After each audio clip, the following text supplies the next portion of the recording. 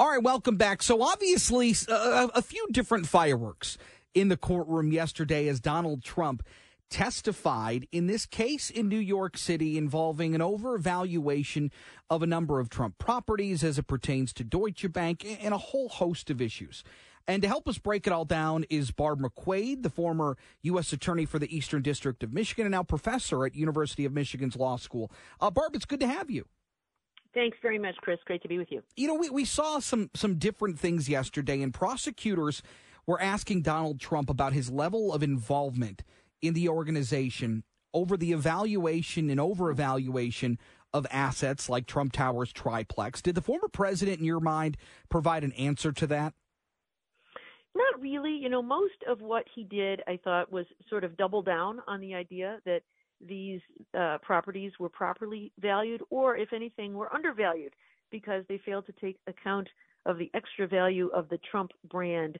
You know, a couple of times he did concede that he participated in the valuation and that he knew that banks relied on those valuations in assessing their own decisions. But largely, I don't think he moved the needle either way, which is probably harmful to his case since the documents indicate such great levels of overinflation. Well, and that's where the judge in this case had already made a ruling that there was already over-evaluation based on the paper trail alone. But Donald Trump did bring up his financial statements and how they would always hold up in court because of the disclaimers that were added to those statements. He never said he never really got involved in that aspect because of those clauses. Does that play here?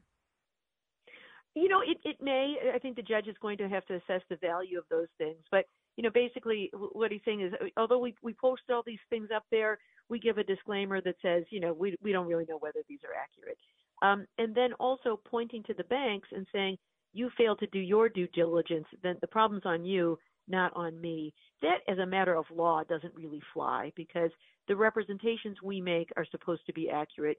You know, imagine if you misstated your own income and said, and sent it into the IRS and said, well, it's up to them to do their due diligence. Like they could look into my income and figure out if I'd overpaid or underpaid. It's on them. And everybody's happy, so no harm, no foul. And that's not really how it works. I mean, there's a reason that you have to submit what is believed to be an accurate assessment of the value of these assets because lenders and insurers are just making a decision about whether they want to take a risk on a loan, and they're only going to do that if they think it's backed by adequate assets so that they don't lose money if the loan goes bad. Well, and that's one of the arguments that the Trump camp has made is that places like Deutsche Bank, they also send out their own evaluators and assessors to find out what the real evaluation is of these aspects. Do you believe that because the banking system, the financial system, didn't have a problem with this, that it's unreasonable for the court to? No, because that's not what the law requires. The law requires honest appraisals, not just ones that you can get away with. It's sort of a victim-blaming argument. I think this argument flies from time to time when you have a fact finder that's a jury. It might sound pretty good, like, yeah, those banks are sophisticated.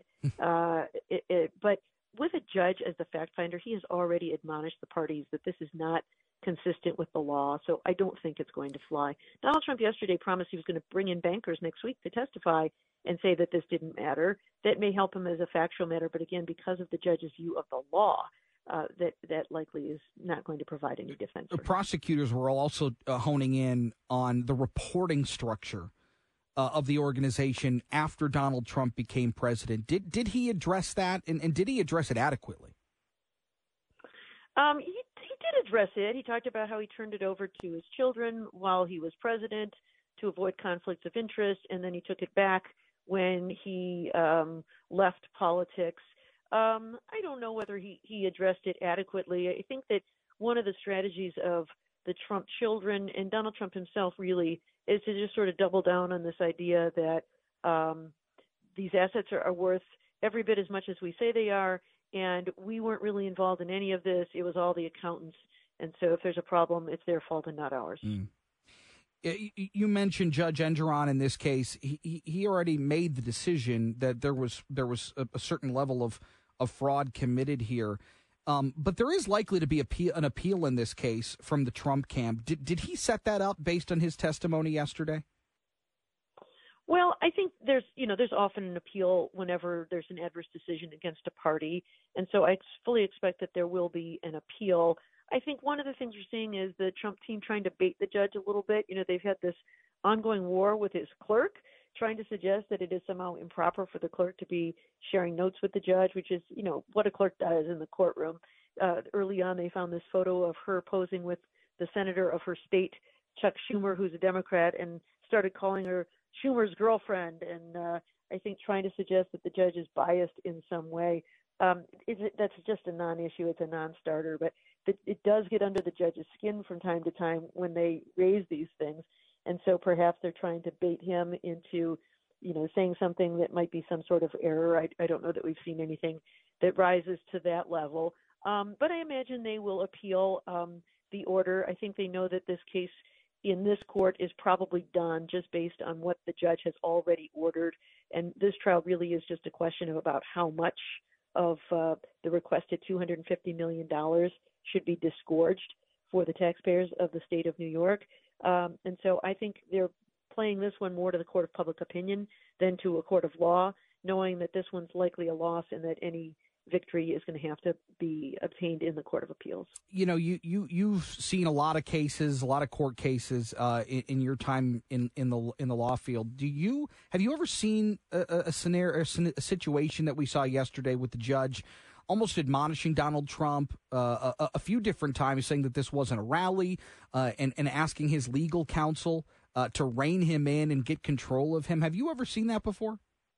No, I've seen nothing like that. The witness gets on the stand and usually is very polite and answers questions and says as little as possible. Instead, Donald Trump wanted to give speeches. He's pulling notes out of his pocket. At one point, the judge had to say, "This is not a campaign rally, sir." And, he was criticizing the court, criticizing the judge, criticizing the prosecutor as unfair and political hacks. And when the judge asked Trump's lawyer to see if she could get him under control, she said, "No, I'm not going to infringe on his First Amendment rights," which is a really absurd response, to suggest in the courtroom the First Amendment permits you to say anything you want.